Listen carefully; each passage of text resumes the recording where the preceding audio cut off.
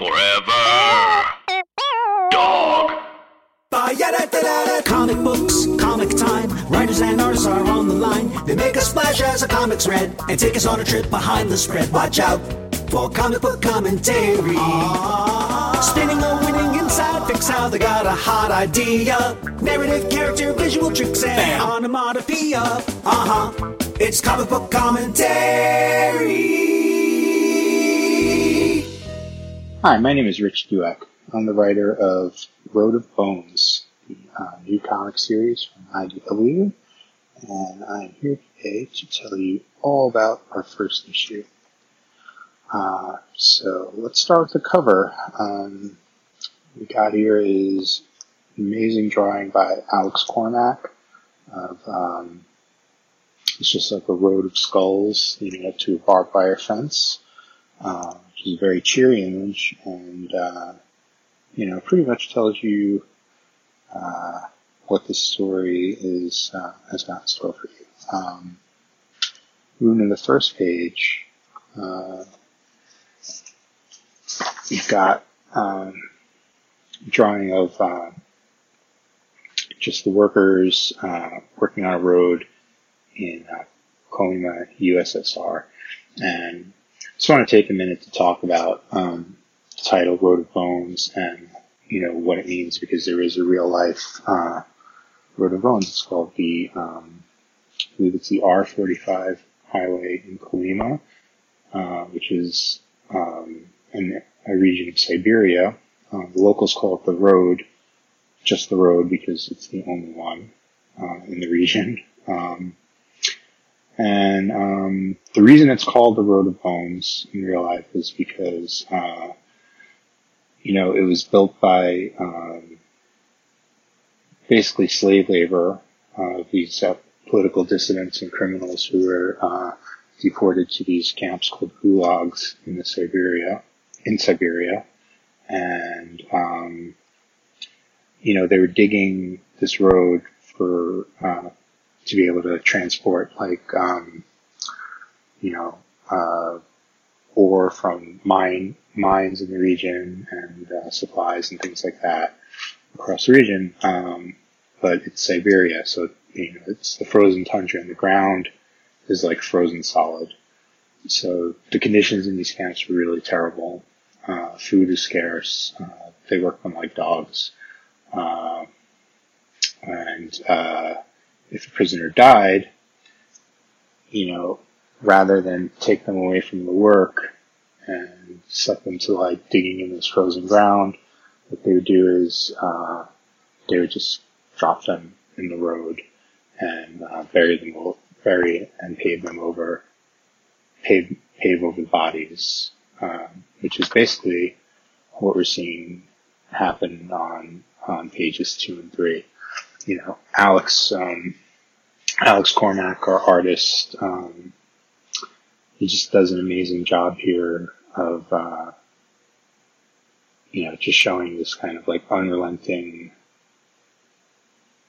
brutality that went on in these camps. So we have, there's one of the workers, digging, and he can't do it anymore. So a guard comes up, tells him that he better start, but he just has nothing left. So the guard, whacks him on the head with the butt of his rifle, and he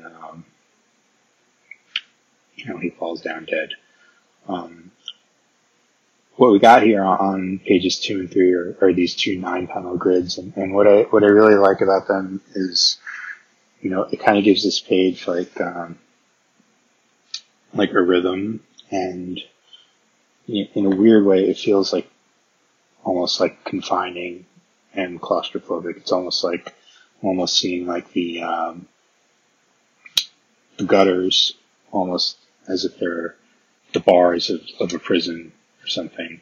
And that's something that I really wanted to get across, was just how bleak and hopeless the situation was. And, it's pretty extreme way to start a book, with kind of a senseless murder. But, I think what I was trying to get across here in the script, and what Alex rendered beautifully, was, I just wanted to set the stage that this place is about as close to hell on earth as you can get if you're a prisoner.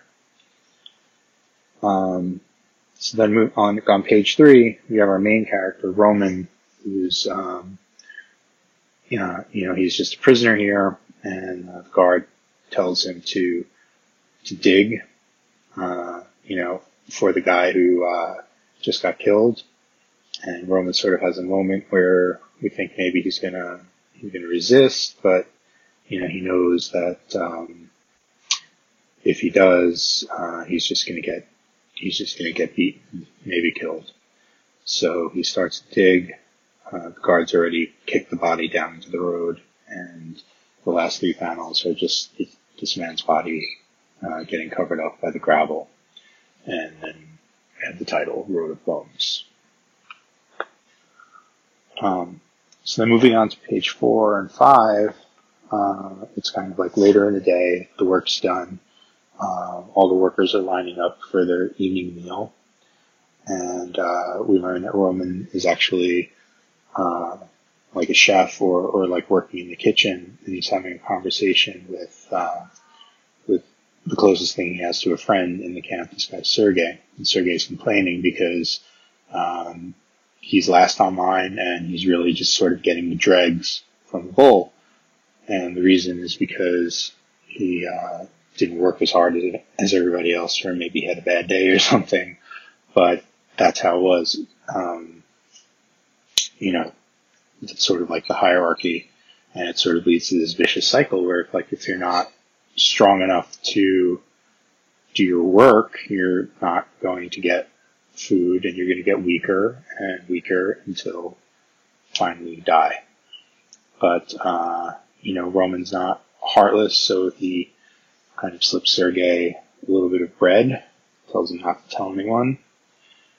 And then we see, later on, after everyone is done, Roman's sort of sneaking somebody else some food. He appears to be, just trying to put it under one of the barracks, and he gets caught by a guard who thinks he's hiding something. So the guard's holding him up, and he's telling him, you better show me what you put under there, or he says, so help me, I'll beat you twice as hard. And moving on the next page, we see that Roman's been taken to sort of the prison commandant's office, and he has been beat up pretty bad. The commandant's reviewing his case, why he's there, and we learn that Roman is in prison, basically for telling a joke about Joseph Stalin, who's, the dictator of Russia at the time. And again, this is a thing that really happened. If you told a joke at a party about Stalin or about communism, if you laughed at one, or if you complained or did anything and sort of the wrong person heard it and reported you, you could, just for that one remark, have your entire life torn from you and sent to one of these places for, a sentence of 10, 20 years. And, we're talking about a place where the average life expectancy is a year at most, because the conditions were so horrible. So it really was kind of a death sentence. And what I was trying to do here at the Commandant is, I feel when you have these totalitarian states with secret police and things, it's they're always try to find a way to twist every single thing you say into evidence that you've done something wrong. So the Commandant accuses him of stealing and hoarding food, and Roman says, I wasn't hoarding it, which says, so you admit to stealing it. It's no matter what he says, it gets turned back around on him. And Roman admits that he was leaving it out there for someone. And, the Commandant is wondering if it's maybe he has a sweetheart in the women's section of the camp, but Roman says it's a Domovic. And here's where we learn on this page and the next page what a Domovic is. It's a creature from Russian folklore, kind of similar. There are a lot of these creatures in European folklore and in folk tales around the world. They're sort of like this, like a house guardian or helper. In Celtic folklore, they're called a brownie. One common fairy tale that has similar creatures is like the tale of like the shoemaker elves, where they kind of live in the same place as a family. And in Russian folklore, it's like the tradition is you would leave out like a little bit of food, maybe like some sour milk or some like stale bread, stuff that you weren't necessarily going to eat anyway, and that would be the Domovic's food. And in return for these offerings, the Domovic would watch over the house and watch over your family and make sure nothing bad happened to you. And so I think these guards and the commandant think it's completely ridiculous. Not only that Roman believes in the Domovic in the first place, but he believes that it could be protecting him in a place as horrible as this. So they all laugh at him.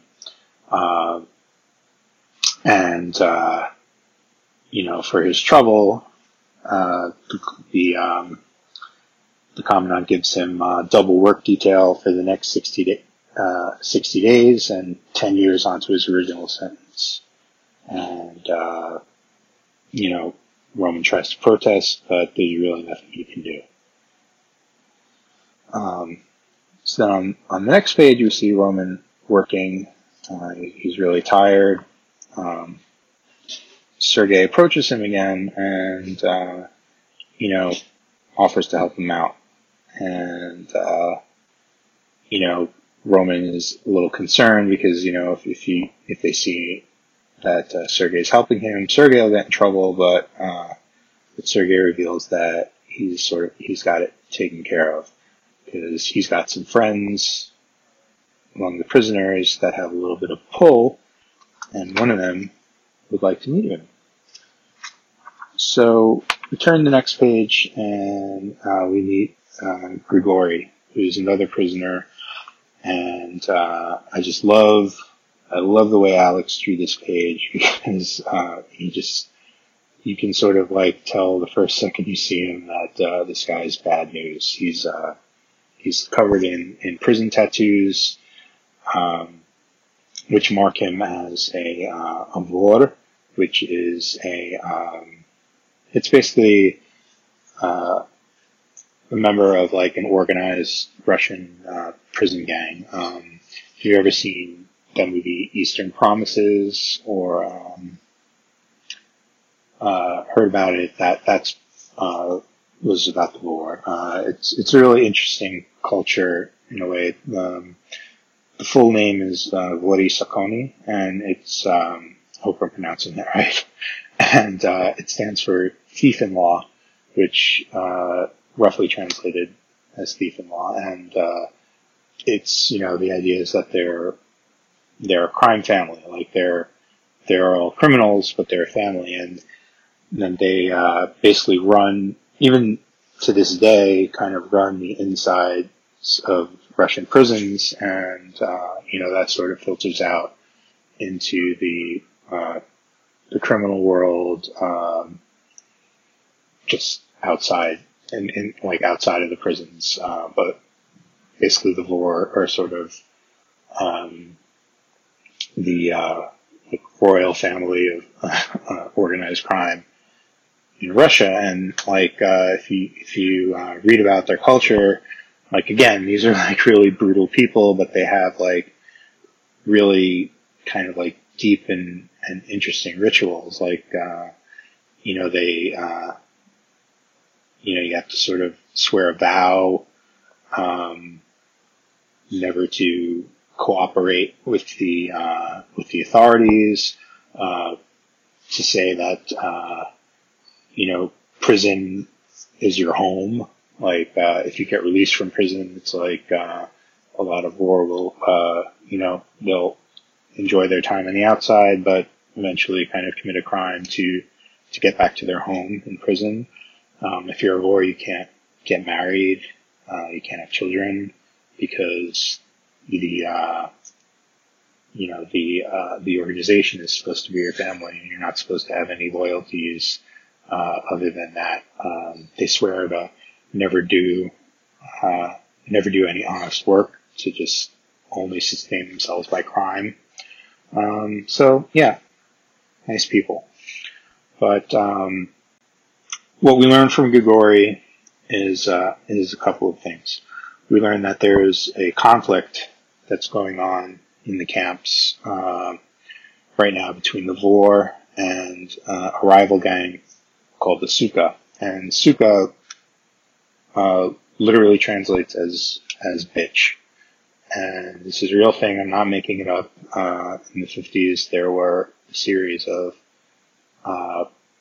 these just like brutal gang wars in the Gulag, and they were called the Bitch Wars because one of the gangs was the Suka, the bitches.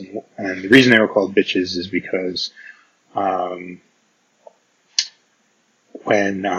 World War II broke out, Stalin basically made an offer to all the criminals that were in the Gulag and said, if you go and fight for the Red Army, when you come back, you'll have a reduced sentence or maybe some privileges. I'm sure it was slightly different for every prison, but basically the deal was like, you go to the front, fight in the Red Army, and then, you're still going back to the Gulag, but when you do, it'll be for like a shorter time or maybe to meet your sentence or things like that. And, lots of the Vor kind of stuck to their guns and didn't take the deal, but, some of them did because, years and years in a place like that, I'm sure you'd, leap at any chance to just, try to cut it down. But the thing is that, since the reason they were called the Suka is because they were cooperating with the state, which to the Vor was literally turning bitch. But the Suka in a lot of camps, since they were already cooperating with the state, they were sort of the gang that the guards might cooperate with in order to keep the rest of the camp in line. So, if people were acting up and the guards didn't feel like dealing with it, they might just let the Suka deal with it. And what we have here is on these pages we see that Grigori is telling Roman and Sergei that the Suka are kind of starting to pull that in this camp. There's more of them getting trucked in, and basically he knows that there's going to be this sort of turnover. There's like a big fight brewing, and Roman sort of thinks that he has no idea like why Grigori is telling him this, because what does he care which gang is in charge?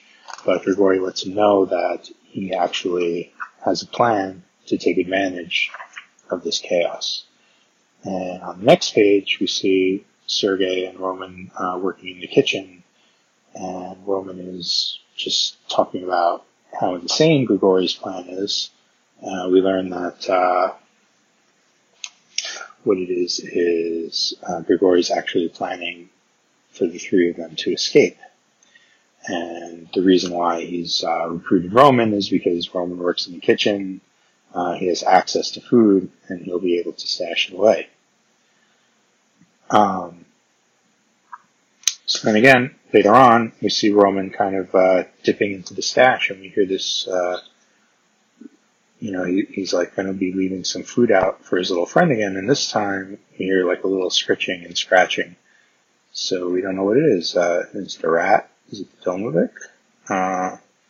We're regardless, Roman's going to be leaving some food out. Grigori catches him, and he thinks that he's skimming a little bit of food off the top. And then he kind of like laughs and says, I thought you weren't, thought you said you weren't a criminal. But he understands because he's a criminal himself and would probably do the same thing. Roman tries to explain on the next page that he's, that's not what he's doing. But Grigori says, it's okay, don't worry about it. But, once we're out there on the tundra, you're going to get your share and nothing else. He's sort of making his point that when they're out there and their survival is on the line, if Grigori catches him, the threat is that really implicit that Roman's going to be in deep trouble.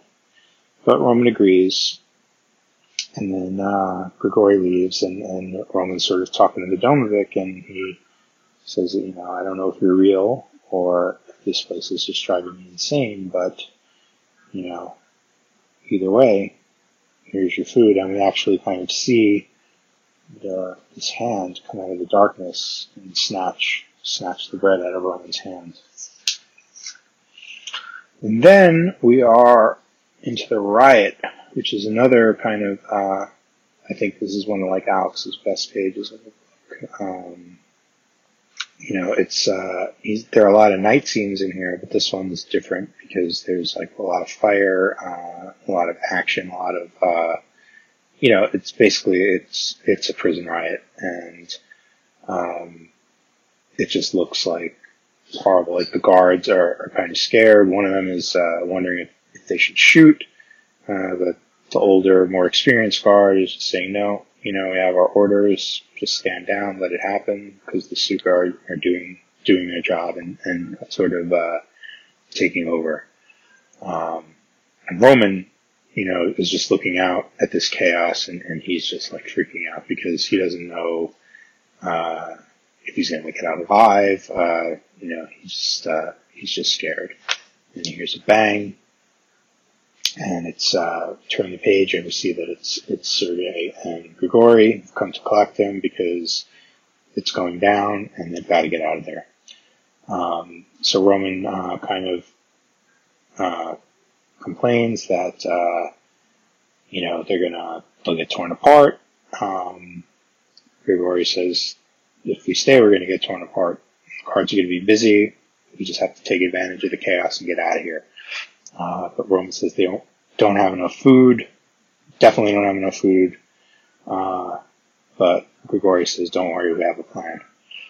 Now they're sneaking out under the barbed wire, and a couple of guards notice, so they start moving. And one of the guards points his rifle, but the older guard stops him from shooting. And the younger, more inexperienced guard is just saying, like, what do we just let them go? And the older guard explains, like, well, here's what's going to happen. They're going to get cold, they're going to get hungry, they'll head for a railroad or they'll head for a town, and they'll get caught and brought back. And then they can just beat the shit out of them. Which again, is how most of the escapes, ended up. It's either people died from exposure or they wound up getting caught by either a patrol or turned in by locals and things like that. And the guard is like, why don't we just shoot them? And the older guard tells him that if they're dead, they're not going to be able to work. So, and if the guards are responsible for someone not working, they might wind up getting put to work themselves in order to take the place. So, they're definitely not down for that. So on the next page, it's daytime again, and we see our three escapees kind of like working their way towards the mountains in this freezing blizzard. And Roman is just like begging for them to stop because they're exhausted. Grigori wants to push on, and Sergei's kind of the peacekeeper here. and he gets them to agree to stop. So they kind of find a rock to huddle up against, so they're out of the wind, and they're just sort of like looking at their stash of food, and it's pretty meager. It's just some bread, maybe a little cheese, a couple of vegetables. Grigori says, I thought you'd been stealing from the kitchen for weeks, and we have been. Roman's a little bit worried that they don't have food, but he says, I thought you guys have a plan, and Grigori and Sergei say, yeah, of course you do, just don't worry about it now, let's just eat, because we're free men. And so they eat, they kind of laugh because they're out of that hole, and next page, they're all asleep, just kind of huddled together. And, something wakes Roman up. He hears, he says, huh? He kind of smells something, and he looks off in the distance, and he sees a fire. And this sort of mysterious figure sitting at the fire. You don't really see his features, but he looks very kind of like gnarled, and he's petting a white rabbit, like a snow rabbit, and he knows Roman's name. So Roman's having this conversation with basically the Domovic, who's congratulating him on escaping, but he's trying to warn him too, because he's saying that the road ahead is littered with horrors as well. Tells Roman that they do not have enough food to make it, and the other two know that very well too. The Domovic basically snaps the rabbit's neck and says, out here men do what they must to survive. And Roman says, my God, as he sees this bloody rabbit. And the Domovic laughs at him and says, my dear Roman, there is no God here. No God but hunger, as he tears into the rabbit's raw flesh. And that's where we end it. On a very high note. And I should just say that, the story in Rote-Bone, weaving through Rote-Bones 2, 3, and 4, just kind of gets, kind of like darker, more extreme. This is like a horror book, and one of the things that I wanted to do is just was it to be just like a hard-hitting horror book, like not really pulling any punches.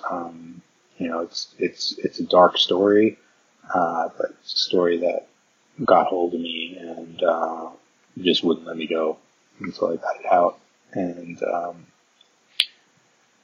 I just overall, I think I found the perfect creative team to work with, because Alex is just amazing at rendering these scenes, whether they're these dark night scenes or these bright snowy day scenes. It's just sort of like every panel has this sense of growing and creeping dread. And I think Justin Birch, who's our letterer, does a great job also of keeping the story moving and just sort of keeping this this really great pace to it. To go back to the first 3 pages for a minute, got this this sound effect like a shuck, and what that's supposed to represent is a shovel going into the dirt, and he's just got this great rhythm going on in the panels where we were seeing this shuck, shuck, shuck, and I could just sort of hear it in my head of just the guy digging, stopping, getting killed, and then we're digging again, like nothing happened, and just this sort of like relentless sound over and over again. So I think, both Alex and Justin have been amazing, amazing partners in bringing this book to life. So, that's issue 1. We like to call it our feel-good issue because things just sort of go downhill from there. Hope you enjoyed me talking about it, and I hope you pick up Road of Bones and give it a chance. It's a 4-issue series. It's going to be coming out. First issue's out now. Second issue is going to be in June and July and August, and we'll probably have a trade coming out later in the year if you want to read it in collected form.